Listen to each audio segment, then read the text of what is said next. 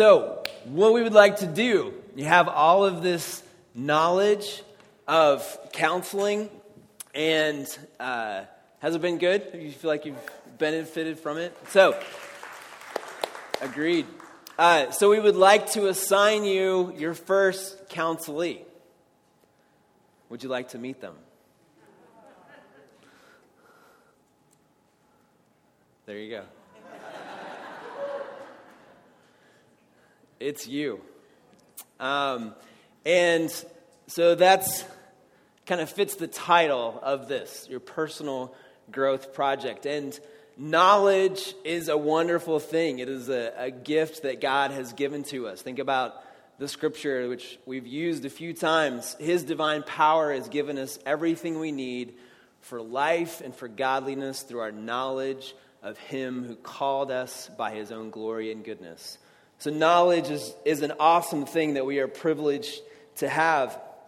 And I think of Paul as he goes through the gospel in the book of Romans. And he gets to chapter 11 and he just kind of explodes with an expression of worship when he says, "Oh, the depth of the riches, both of the wisdom and the knowledge of God. How unsearchable are His judgments and unfathomable His ways." And so the knowledge that we receive, we should be exploding with it. And that's the amazing thing about God, is that just continues to go. And we continue to grow. And even in heaven, we'll just continue to know Him more.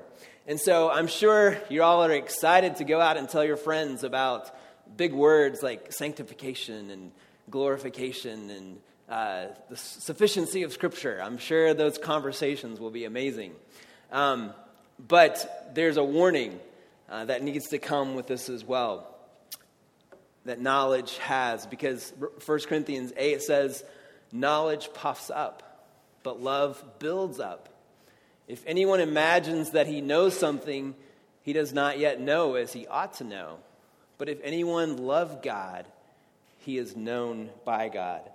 And so when we talked about this, we wanted to make sure that you don't just leave here with a bunch of words that nobody really wants to know anyways, but that you take this and you apply it to your life. And that's where you will see transformation, because we actually can deceive ourselves if we take in knowledge and we don't apply it. James 1 says, "But be doers of the word and not hearers only, deceiving yourselves. For if anyone is a hearer of the word and not a doer, he is like a man who looks intently at his natural face in a mirror. For he looks at himself and goes away and at once forgets what he was like. But the one who looks into the perfect law, the law of liberty, and perseveres, being no hearer who forgets, but a doer who acts, he will be blessed in his doing."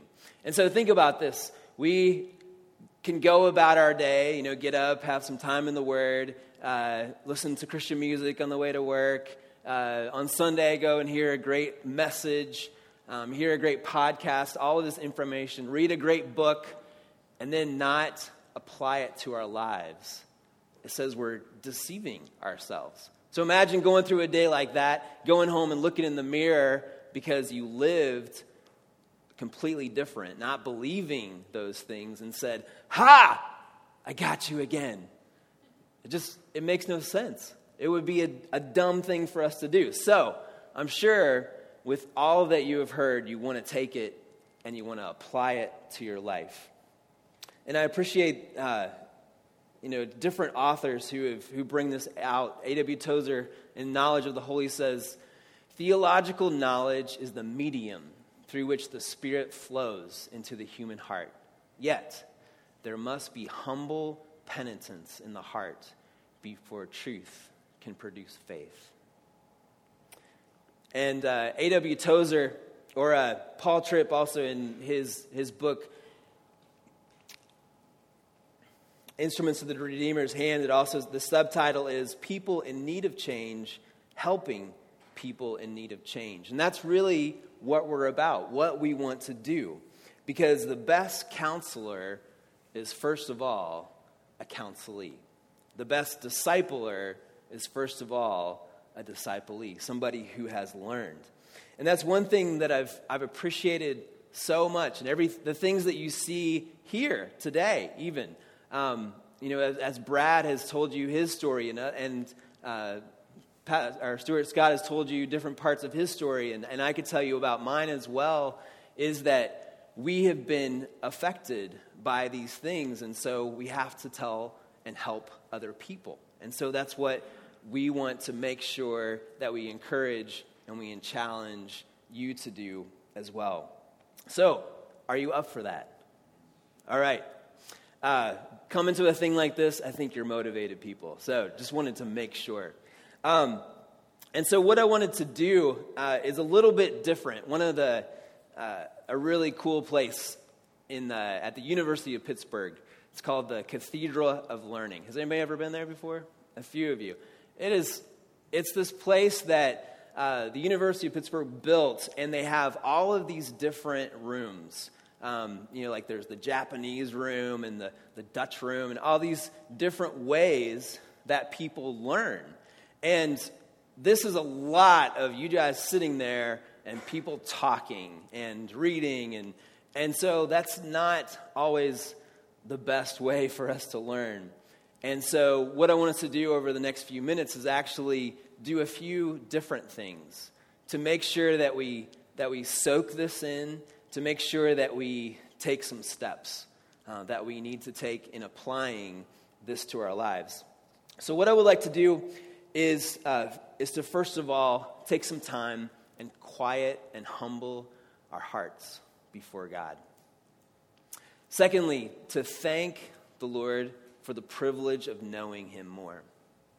And thirdly, to ask the Spirit's help to apply this truth to our lives. So those are the three things we're going to do over the next few minutes. And again, I know you probably have things in mind that you'd like to do today, but just to take this time in our crazy world, with all kinds of social media and things that will just grab your attention when you leave here, and take this time to slow down a little bit and see what God would like to touch within your life and to apply to yourself.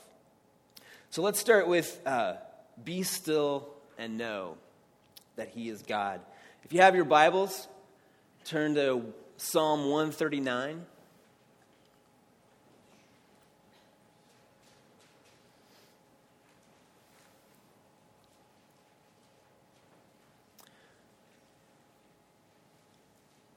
And what I'd like you to do is, I'm going to just play some instrumental music, and I want you just to read through this. And as you're reading it, I want you to pray. So as you maybe read one verse, pray that back to God. And whatever it is that it's talking about, have a conversation with God. And this is an example from the very end of Psalm 139, which kind of brings it to the focus. Search me, O God, and know my heart. Try me and know my anxious thoughts, and see if there be any hurtful way within me, and lead me in the way everlasting. And so when we come to that, search me, O God, just to stop there and ask for God's help. God, help me to want you to search me. No matter, I don't know what's going on in your life or within your heart or within your family or relationships or past or whatever, but God does. And so to open yourself to Him whom you can trust. Try me and know my anxious thoughts. Just ask for God to do that. So let's go ahead and as this music is playing, just take a few minutes and just read through Psalm 139, asking God to know you.